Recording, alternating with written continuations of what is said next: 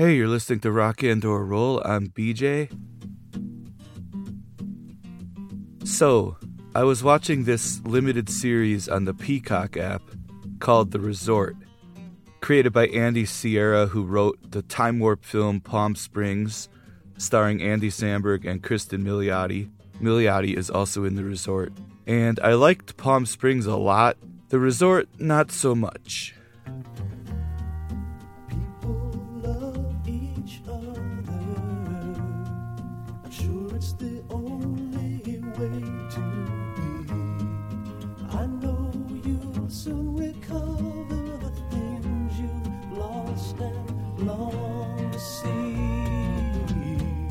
So the basic premise of the show is, quote, an anniversary trip puts a marriage to the test when a couple finds themselves embroiled in one of Yucatan's most bizarre unsolved mysteries from 15 years prior, involving the disappearance of two young adults, a murder, and a once-in-a-century hurricane. With everything connected, solving the crime requires unraveling some of life's biggest questions. So yeah, I can't say I recommend watching The Resort, but it was worth it for me because while I was watching, I heard this song, a folky song with great harmony vocals. I think it was near the beginning of one of the episodes, and I really liked it. So I Googled some of the lyrics that I was hearing, and I discovered that it was a song by Brewer and Shipley.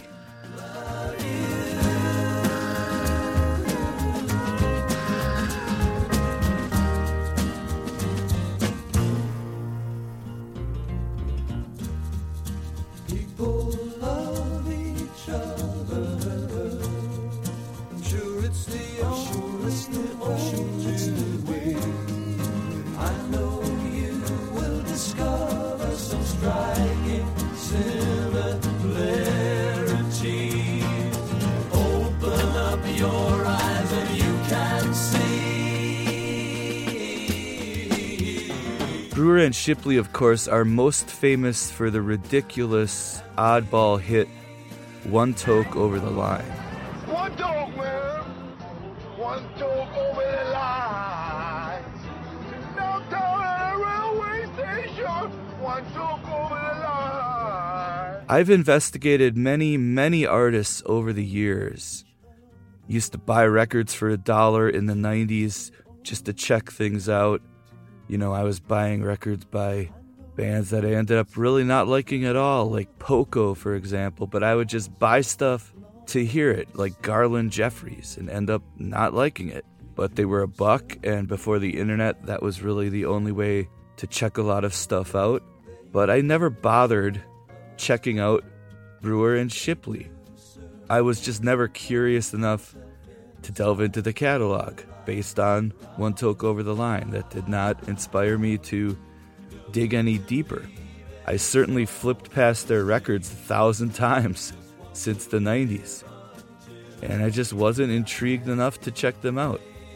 But then I heard this song in the year 2022, more than 50 years after it was released, and I realized I needed to check out Brewer and Shipley because this song, People Who Love Each Other, is great. Then I thought, well, if I'm going to delve into the Brewer and Shipley catalog, why not do a podcast episode? So here we are.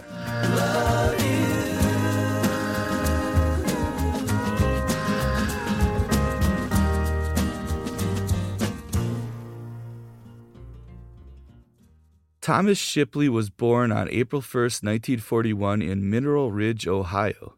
He played trumpet in high school, but turned it in for a guitar after hearing Pete Seeger and falling in love with folk music of the time. While in college, Tom played open mic nights at various beatnik coffee houses, and after college he hit the road and played the American folk circuit, including venues in Canada. Michael Brewer was born April 14th, 1944, in Oklahoma City. The oldest of 4 children, he performed on the radio at the ripe age of 4. He was a singing drummer in a rock and roll band in high school, but in 1960 he sold his drums and bought his first guitar, a Martin D18. After graduating from high school in 1962, He traveled the same folk circuit as Tom Shipley, performing in coffee houses from coast to coast, and Michael Brewer started writing his own songs. So he met Tom Shipley in 1964 at the Blind Owl Coffee House in Kent, Ohio, but they would not become a team for a few more years. Brewer actually formed a different duo with a guy named Tom Maston. They started playing together in 1965 and settled in San Francisco and then Los Angeles. They actually landed a recording contract with Columbia Records as Maston and Brewer. They had a band. They had a drummer named Billy Mundy, who was later a member of Frank Zappa's Mothers of Invention, and a bass player named Jim Fielder, who was later a founding member of Blood, Sweat, and Tears. Maston and Brewer toured Southern California. They opened for bands like The Byrds and a newly formed band called Buffalo Springfield. Buffalo Springfield actually formed in a house next door to where Michael Brewer lived, a house that was once owned by Lenny Bruce. And Buffalo Springfield actually took their name from a roadwork vehicle that they saw parked in front of Michael Brewer's house next door. So Maston and Brewer were headlining clubs in LA and recording songs for Columbia. All of a sudden, Tom Maston decided that he just couldn't take the pressure of everything, and they split up, and sadly, years later, Tom Maston committed suicide. So the guy that had signed Maston and Brewer to Columbia Records was actually leaving that company to help create a new record company that was being formed by Herb Alpert and Jerry Moss to be called A&M Records. And so he took Michael with him to A&M, and Michael Brewer became a staff songwriter for A&M's publishing company, Good Sam Music. Now, during this time, Tom Shipley and Michael Brewer had developed a friendship. They kept crossing paths on the folk circuit, and Tom Shipley eventually drifted to LA in 1967 to check out that emerging West Coast scene. And so he knocked on Michael Brewer's door, and then he ended up renting a house around the corner. Tom's next door neighbor at the time was actually Jim Messina, who was in Buffalo Springfield and later of Loggins and Messina. So soon enough, Tom Shipley got hired by A&M as a staff writer as well, and he actually recorded a single with Ruth Ann Friedman under the group named The Garden Club. So Tom Shipley is splitting time writing songs with Friedman in David Crosby's basement, but he also started writing songs with his neighbor Michael Brewer. As staff songwriters for A&M, Brewer and Shipley wrote songs that were recorded by the Nitty Gritty Dirt Band, H.P. Lovecraft, and Bobby Rydell. But it was their demos that they recorded for the publishing company that actually started getting attention at the record label. And it was suggested that they start recording their own songs for release. And so their first album as Brewer and Shipley, so Michael Brewer had graduated from the number 2 name on the bill in Maston and Brewer to the number 1 name on the bill in Brewer and Shipley. Their first album for A&M, Down in L.A., came out in 1968 and included the song Truly Right, which was the song they wrote that was recorded and released by the Nitty Gritty Dirt Band. So the Down in L.A. album isn't great. It includes some generic folk songs like Small Town Girl and hippie shit like Dreamin' in the Shade and Love, Love. She Thinks She's a Woman is really bad. My favorite songs from the first Brewer and Shipley album, Down in L.A., would be I Can't See Her, An Incredible State of Affairs, and Keeper of the Keys.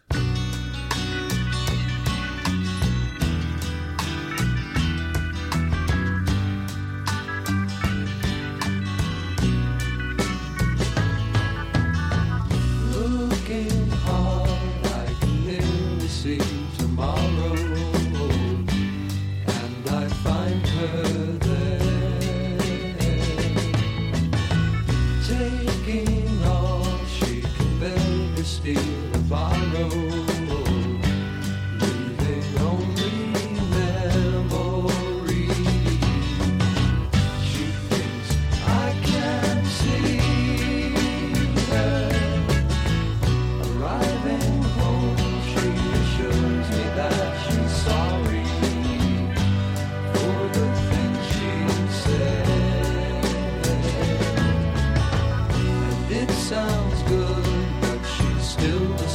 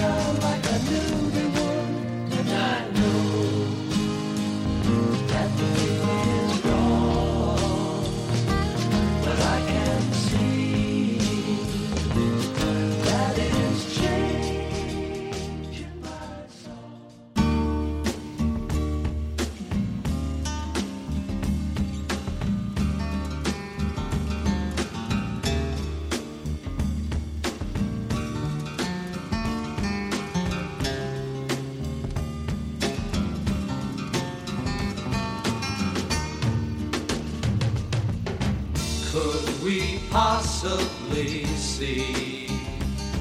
The keeper of all the keys. One key to rule them he keeps in the great hall, under the dark tower we call. Now we beat on the drum, a query and answers come. And now the children the oracle has seen play at the old gates of his dreams, and he doesn't even realize,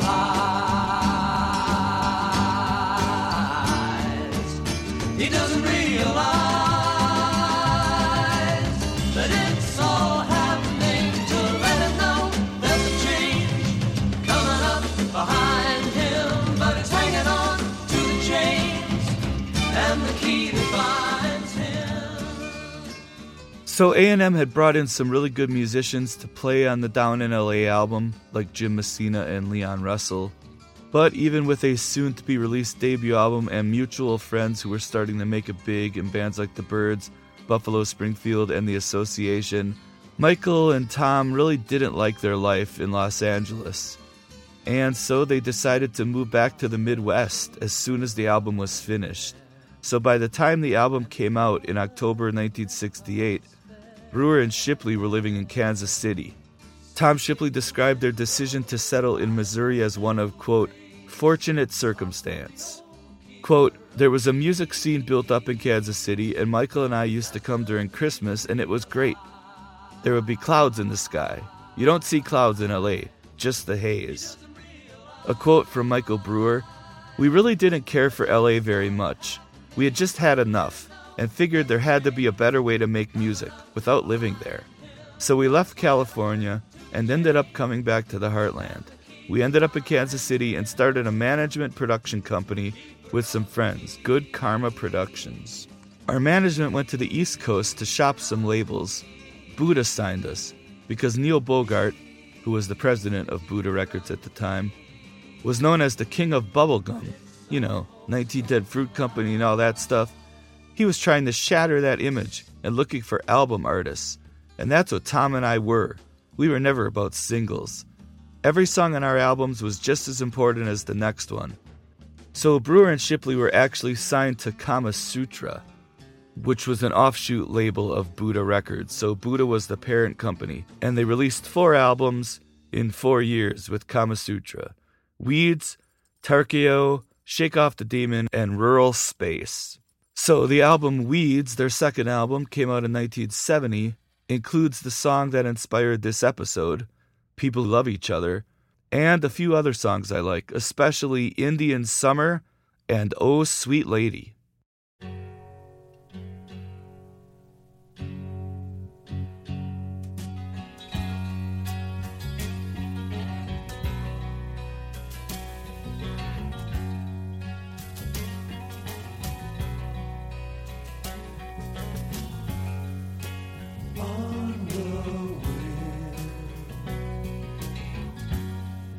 Summer's leaving,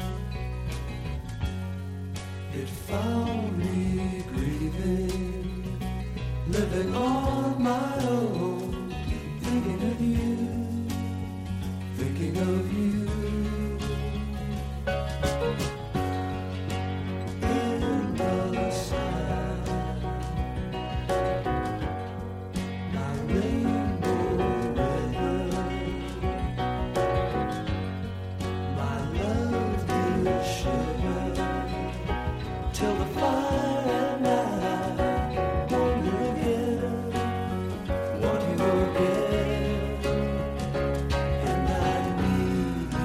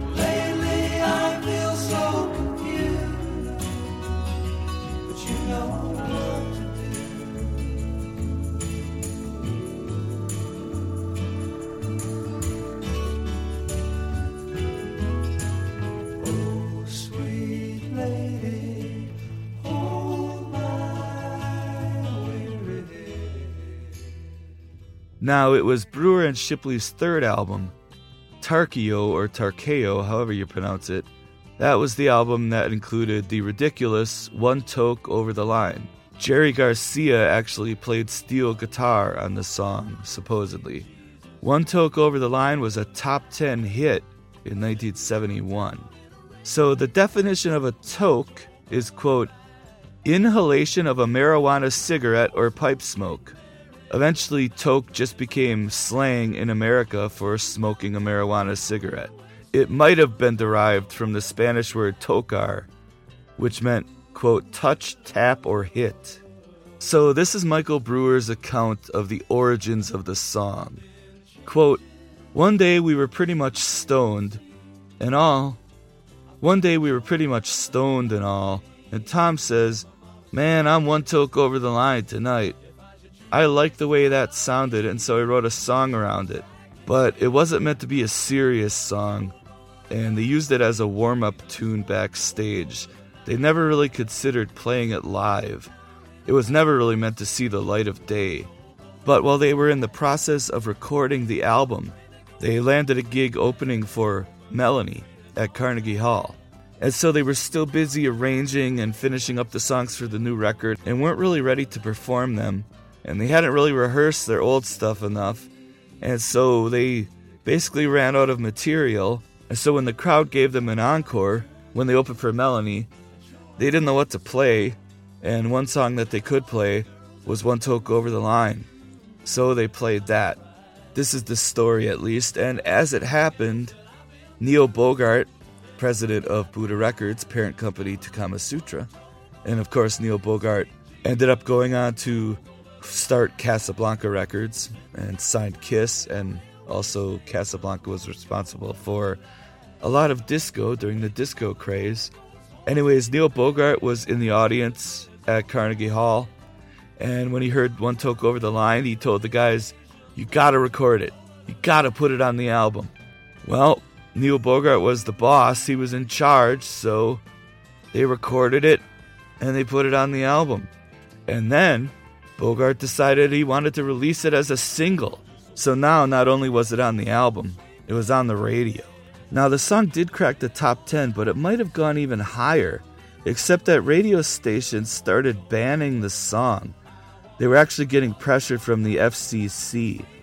And the irony is that the guys have always maintained that the song is actually about using moderation, hence the words over the line.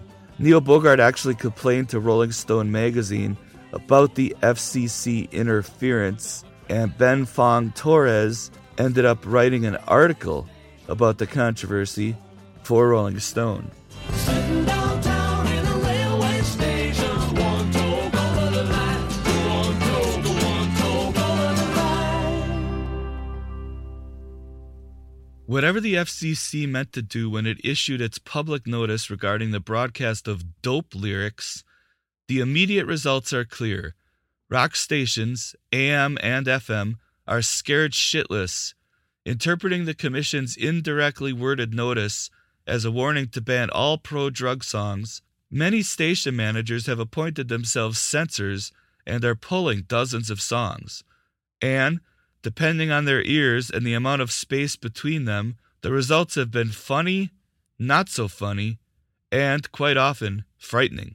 The first major casualty is a good example of the mentalities set loose by the FCC. One Toke Over the Line, a single by Brewer and Shipley that had been cleared by the trades and programming tipsters and began a steady cruise up the charts until the FCC issued its reminder, FCC's word, to broadcasters to know the meaning of songs that, quote, tend to glorify or promote the use of illegal drugs such as marijuana, LSD, speed, etc. Now, at least half a dozen top 40 stations have dropped the single because of the word toke. I frankly didn't know what toke was, said Jeff Kay, program director of WKBW in Buffalo. So we did a street survey, and 90% of the kids said it had to do with marijuana. So Kay dropped the song, along with White Rabbit, DOA by Blood Rock, Monkey Man by the Stones, and 8 Miles High, which Roger McGuinn has always maintained was a song about a plane trip to London. The blacklisted song, said Kay, went beyond the boundaries of good taste.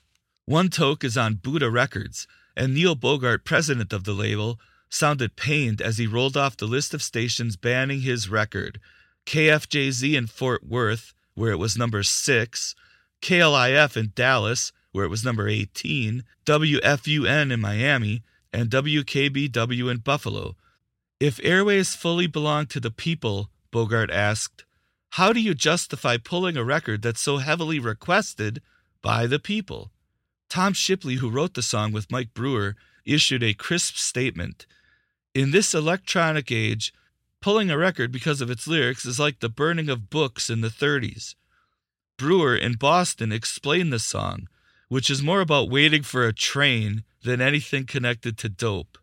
This is an insidious and underhanded form of censorship, said Tracy Weston, a former administrative aide to the FCC Commissioner Nicholas Johnson, the only dissenter in the issuance of the notice, because the FCC has not had the guts to come out and say what they really mean.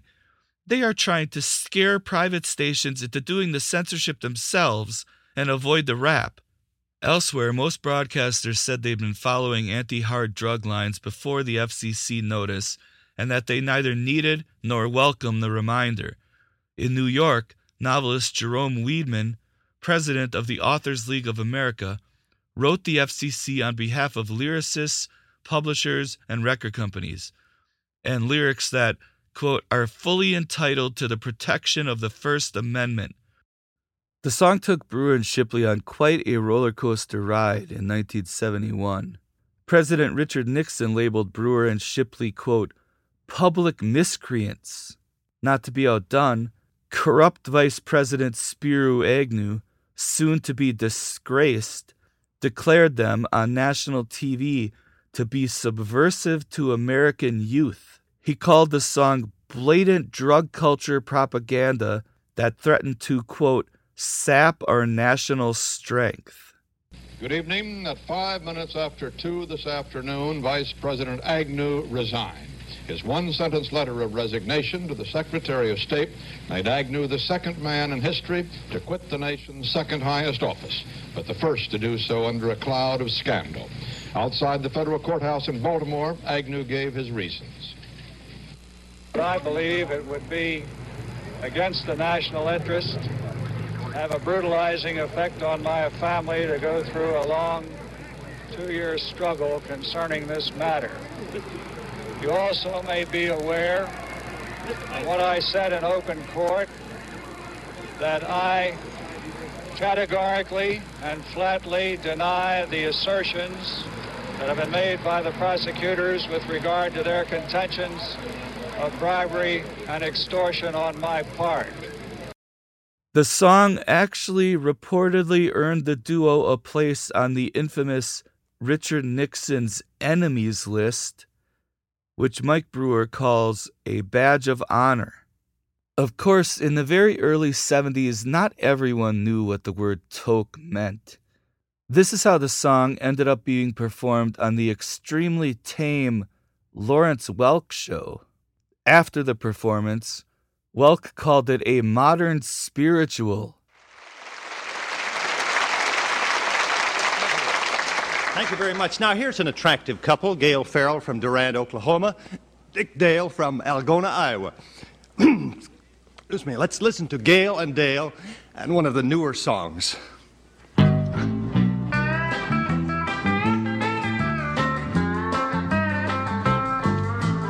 One toke over the line, sweet Jesus, one toke over the line. Sitting downtown in a railway station, one toke over the line. Waiting for the train that goes home, sweet Mary, hoping that the train is on time. Sitting downtown in a railway station, one toke over the line. Who do you love? I hope it's me.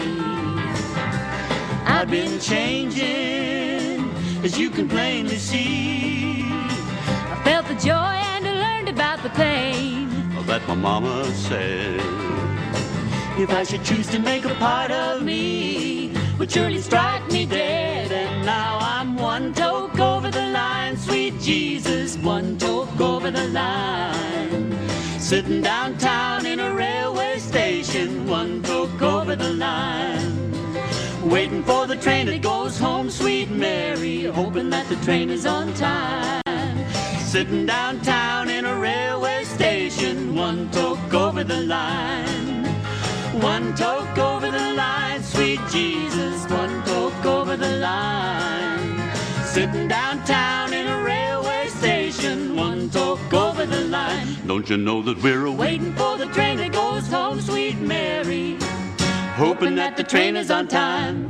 Sitting downtown in a railway station, one toke over the line. Don't you know that we're sitting downtown in a railway station, one toke over the line.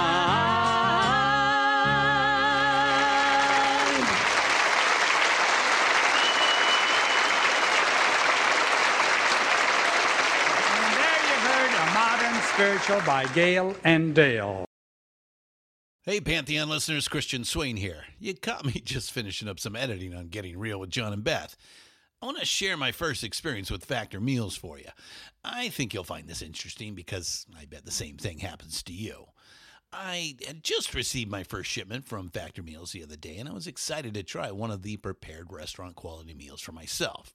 Anyway, I was working away and noticed it was very late, and it was my night to make dinner.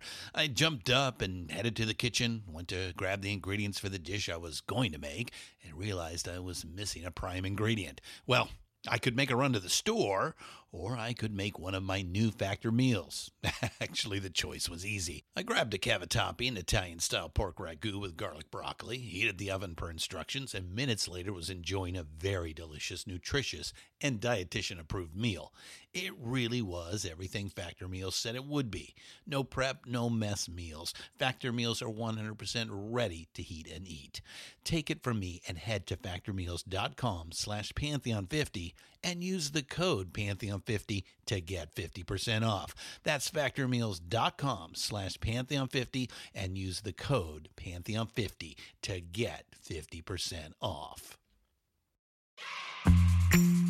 Hey, Pantheon listeners, Christian Swain again with something every podcast listener and music junkie needs to hear.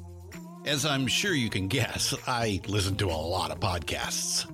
I also listen to a lot of music, so having high-quality headphones and earbuds are absolutely critical to my day. Oh, and I have numerous pairs. In fact, I have a junk drawer of used devices that have bitten the dust, so I've tried them all. Recently, I was sent a pair of earbuds by Raycon, and the first thing I noticed was the cost. Looks like their products are about half the price of other premium brands. Okay, that's cool. And the reviews seem pretty stellar. Okay, checks that box. So I got my Raycon everyday earbuds. A nice packaging to open, and what I immediately noticed were the pack of ear tips for sizing. I'll tell you, I have small ear canals. I know, a flaw. So to see choices for the best fit, especially while exercising, oh yeah. And yes, they were immediately comfortable. Sound quality was great too. Plus, I have 3 EQ options that I love because I like more bass in my music and less in the podcasts. 8 hours of playtime for the battery is great as well. Surround sound, noise canceling, and awareness mode all included. I think I'm in business, and I just realized I've had them in all day. Like I said, super comfortable. Go to buyraycon.com/Pantheon today to get 20% off your Raycon order plus free shipping. That's right. You'll get 20% off and free shipping at buyraycon.com/Pantheon.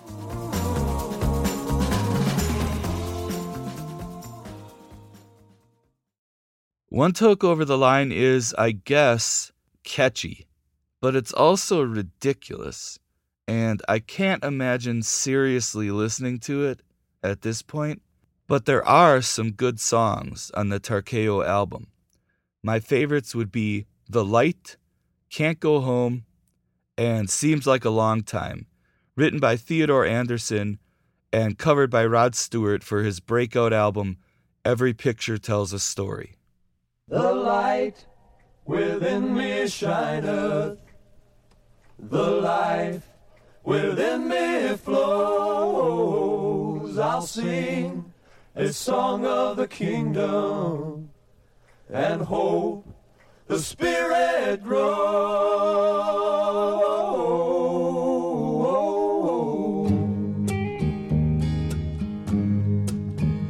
There was a man from midnight who lived while on the road.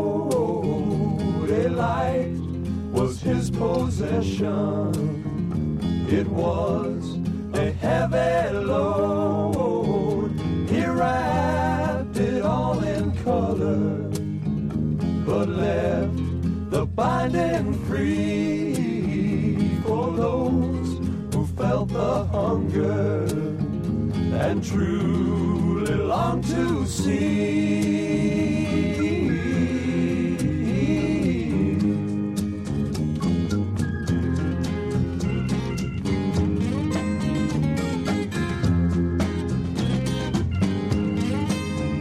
The rumor soon did travel. The winds, they did not fail, and all across the country the brightness did prevail. The people, they did gather their thankfulness to bring, but for the silent witness who did not see a thing.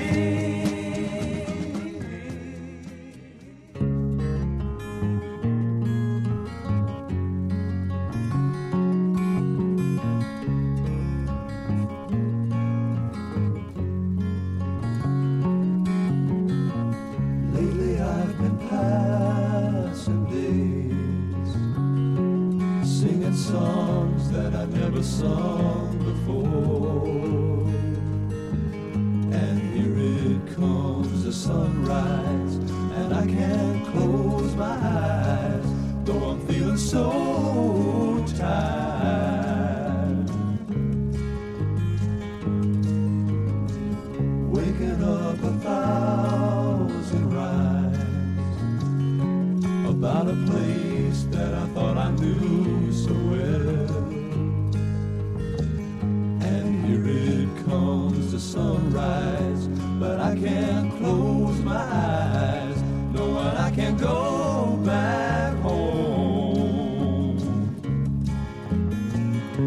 I can't go home. I can't go home. I wanna go home again.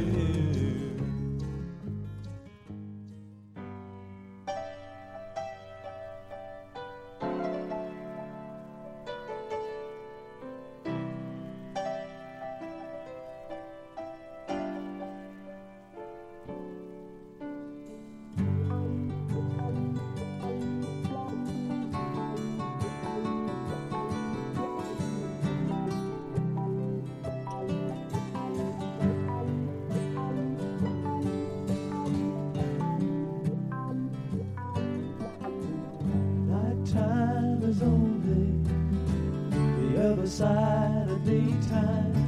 But if you've ever waited for the sun, you know what it's like to wish daytime would come. And don't it seem like a long time? Seem like a long time? Seem like a long, long time. Sometimes it seems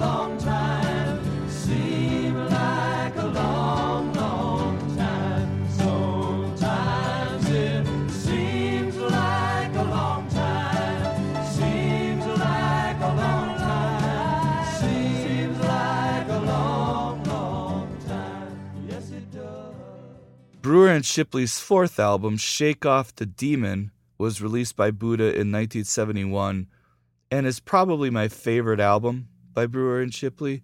The title track is really great, and I also like Message from the Mission and When Everybody Comes Home.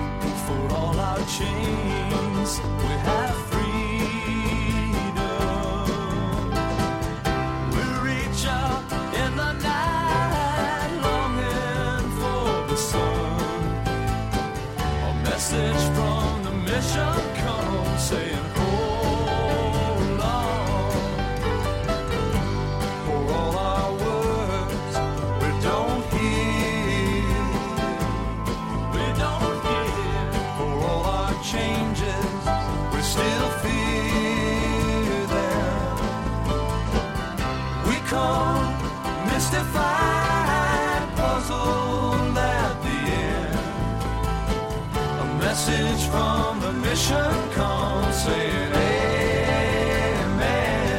You better hold on.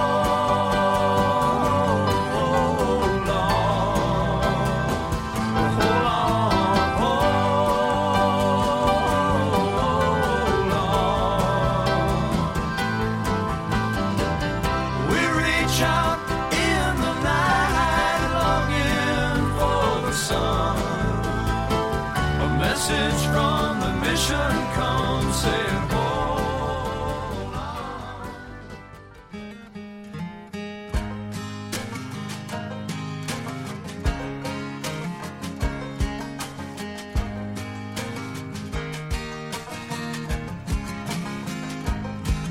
We'll bathe in the love that surrounds us.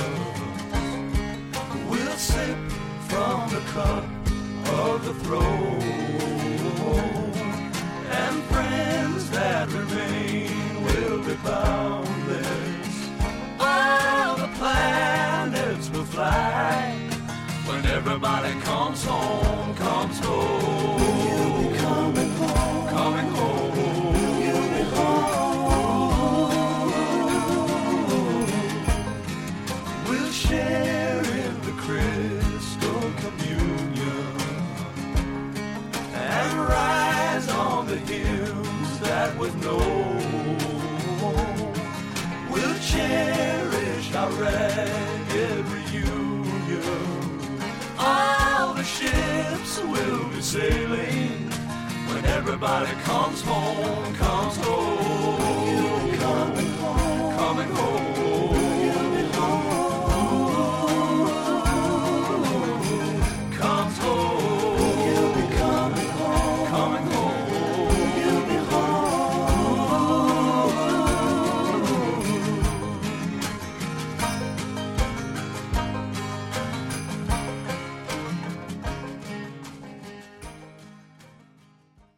The guys released one more album with Kama Sutra or Buddha in 1972 called Rural Space. My picks would be When the Truth Finally Comes and Crested Butte.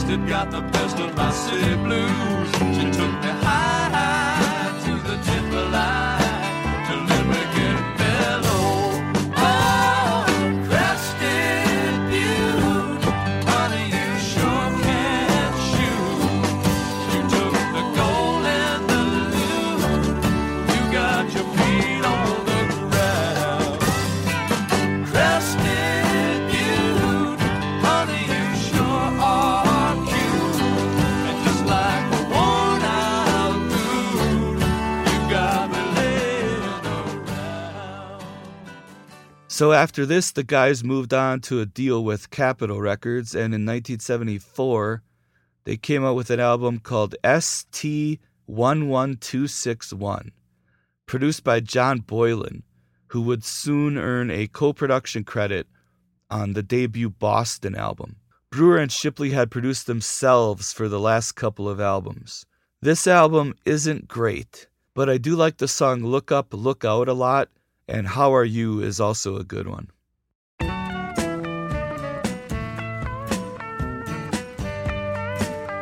Look out, look up, this day won't come again. Look up, look out, make way for the four horsemen.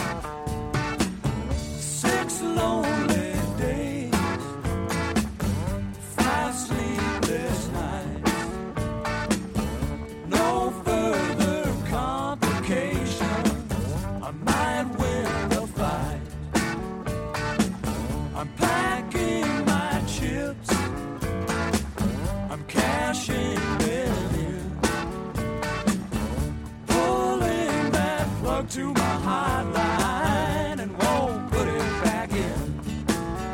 Look out, look up, this day won't come again. Look up, look out, make way for the four horsemen. No time to run,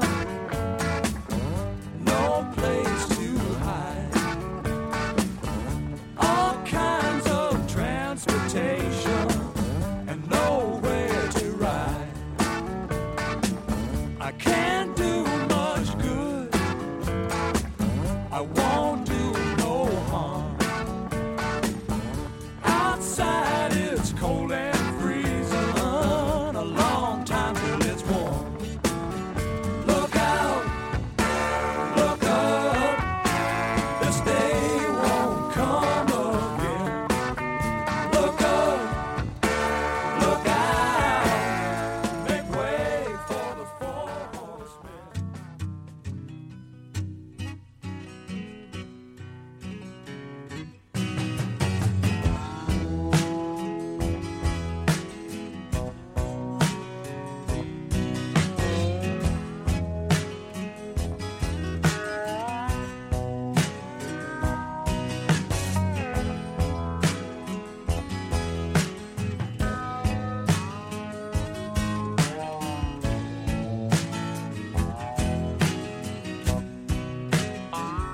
Are you getting by? Are you staying high? Or would you like to know how good it feels? Are you getting paid? Are you getting laid? Have you taken everything you could steal? Are you giving in? Did you try to win? Is there any magic in your day? Are you on the run? Do you think it's fun living out the lead in your passion play? Things that you bought that were not worth the cost, lay like the sorrows you feel. Who would have thought that the ones that were lost would be the ones you were needing? Are you giving in? Did you try to win? Is there any magic in your day? The last Brewer and Shipley album of the classic era, Welcome to Riddle Bridge, was released by Capitol in 1975.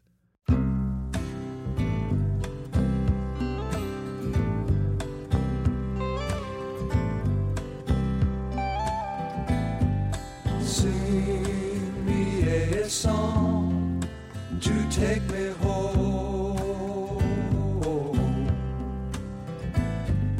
Dream me along where my pieces fit and faces unknown. Hold out for brighter days.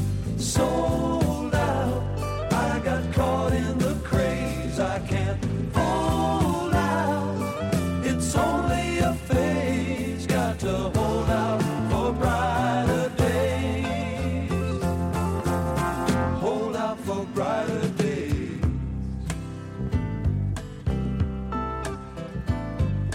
Cover my train down to the shore.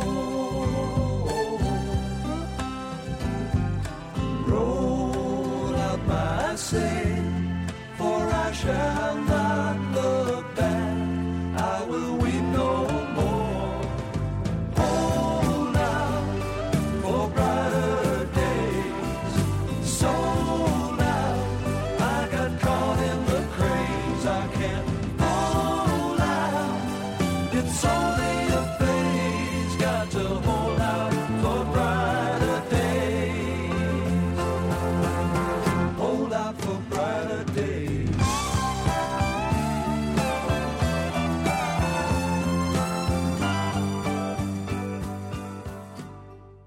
So even though they didn't put out any more records, Brewer and Shipley continued playing together for about 5 more years. But in 1980, after more than a decade of writing, recording, traveling, and performing, they amicably parted ways. A quote from Michael Brewer, "There was no big breakup. We'd been on the road for too many years. It almost killed us.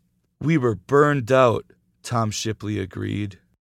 So Michael Brewer continued to make music. He recorded a solo album for Dan Fogelberg's Full Moon Records in 1983 called Beauty Lies.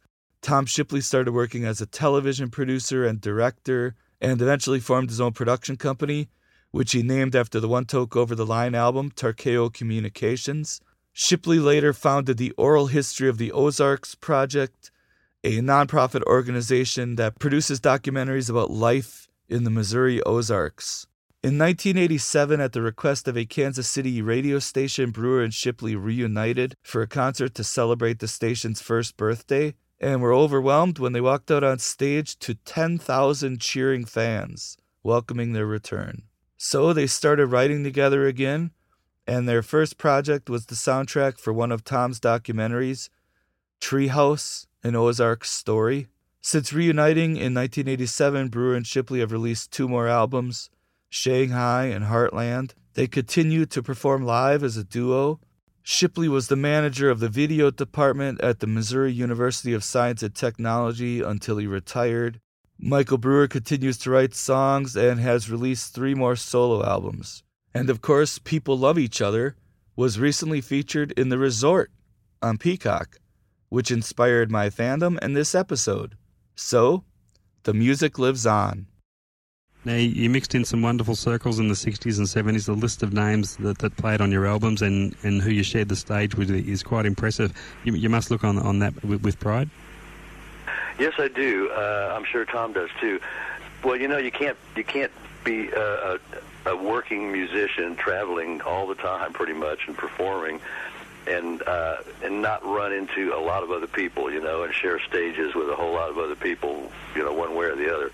So yeah, we've been very blessed. We've gotten to share the stage with a lot of people performing. We've also been blessed with having a lot of excellent musicians contribute to our albums. So yeah, we've been very fortunate. I think back on that quite fondly. Any standout memories there with some particular names? Oh gosh, it would be hard. After 35 years of it, it's kind of hard to pick and choose the best ones. Sometimes the smallest ones are the ones that stand out. As opposed to a 20,000 seat stadium or something. Sure. Although there are a few of those also. But the thing that blows my mind is way back when some of the people we shared stages with, they opened for us before they were superstars. Bruce Springsteen opened for us. Linda Ronstadt opened for us. So yeah, that's pretty. Billy Joel opened for us. So that's kind of funny to me. Did make quite a name for yourself supporting some major names. Was it difficult at times in those support act type situations to win the attention of the audience who were there to see the main attraction, so to speak? With us being the supporting act? Yeah. Oh, absolutely. In fact, many times, but one in particular comes to mind. We did a 28-city tour in 28 nights, opening for Jethro Tull when their Passion Play album was just coming out. And as you probably know, Jethro Tull is very theatrical. There's a whole lot to their show. Well, we were playing, 20,000-seat arenas, and nothing was working right at all with their show. I mean, they had to go back to doing their Thick as a Brick show and stuff because none of their special effects were working. It was a fiasco. But the thing was, though, these are huge theaters, and we had to, well, not theaters, stadiums. We had to go on at 8, and we had to be off at 8:30. And we even had a band, by the way. It wasn't just the two of us as an acoustic duo. Okay. But the lights were still on in these huge places. There were thousands of people already in there, but thousands more were still filing in, finding their seats and stuff. So it was just crazy. I don't think, and they were so far away, too, most of them. And we're not theatrical. We don't jump around the stage. We're folk singers. So I don't think a lot of those people ever even realized that there were live human beings on the stage, except for the ones shooting Roman candles and throwing lit railroad flares and sparklers and stuff like that. It was chaos every night, 28 cities in a row. It was nuts. Goodness. I believe you also opened... But we did get paid, though. Oh, good. I believe you opened for Black Sabbath at one point, too. Is that right? Yes, that's another one that stands out in my memory. It was in Chicago, in the Chicago Stockyards Coliseum, and Peter Frampton was still with them. And we opened for oh, no, I'm sorry. I was thinking of, who was Peter Frampton with? Humble Pie. I can't remember. Humble Pie, there you go. There was another one. Yeah, the only time in our entire careers we were booed off stage. We were just the wrong opening act for Humble Pie, and the mood of the audience. So we left the stage. Well, we no sooner get back to the dressing room, and the promoter comes out looking at his watch going, well, you guys haven't played long enough. You got to go back out there. And he forced us to go back out, and we had to go back out, and I literally ran to the microphone. And ask the audience, please, we're being forced to do this. We're not taking an encore. We know you don't like us. We have to do one more song. Don't throw any beer bottles or anything at us. So they let us do one more song, and we split. But the other one, Black Sabbath, was in Cleveland, Ohio. I remember that one, too. Yeah, that was crazy. A lot of fireworks that night, too. Our road manager, who was down by the soundboard, had a cherry bomb go off about 4 feet away from his head, so he couldn't hear very well for a couple of days. I can imagine that would be a real tough audience for a couple of folkies to win over. Yeah, we always refer to that as creative booking. We never could figure out what were they thinking. WTIJ, New York.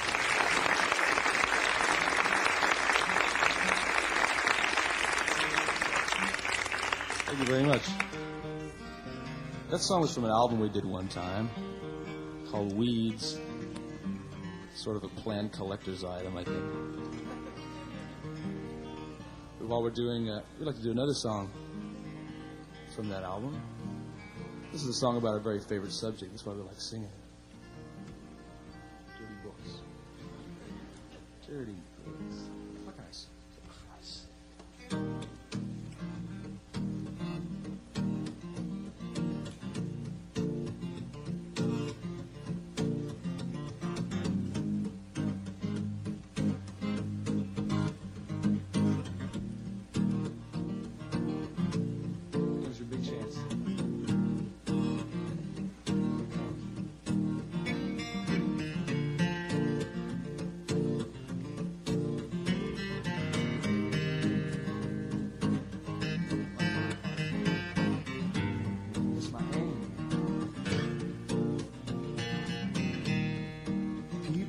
Love each other.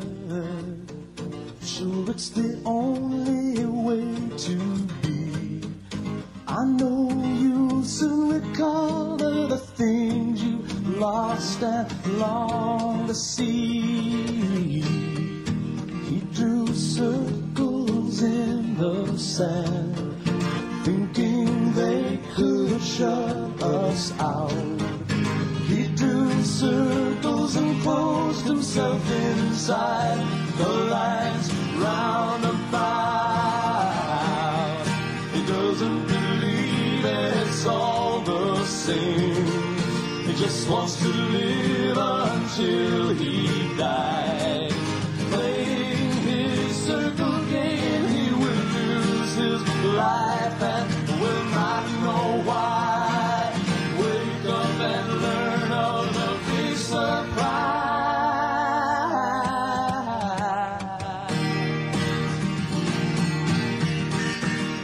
Oh, we love you.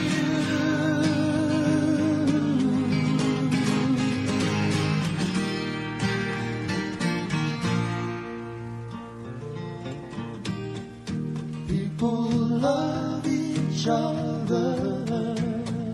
Sure, it's the only way. I know you will discover some striking similarities. Open up your eyes and you can see.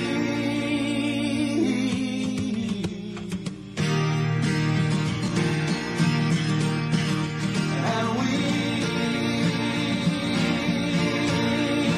love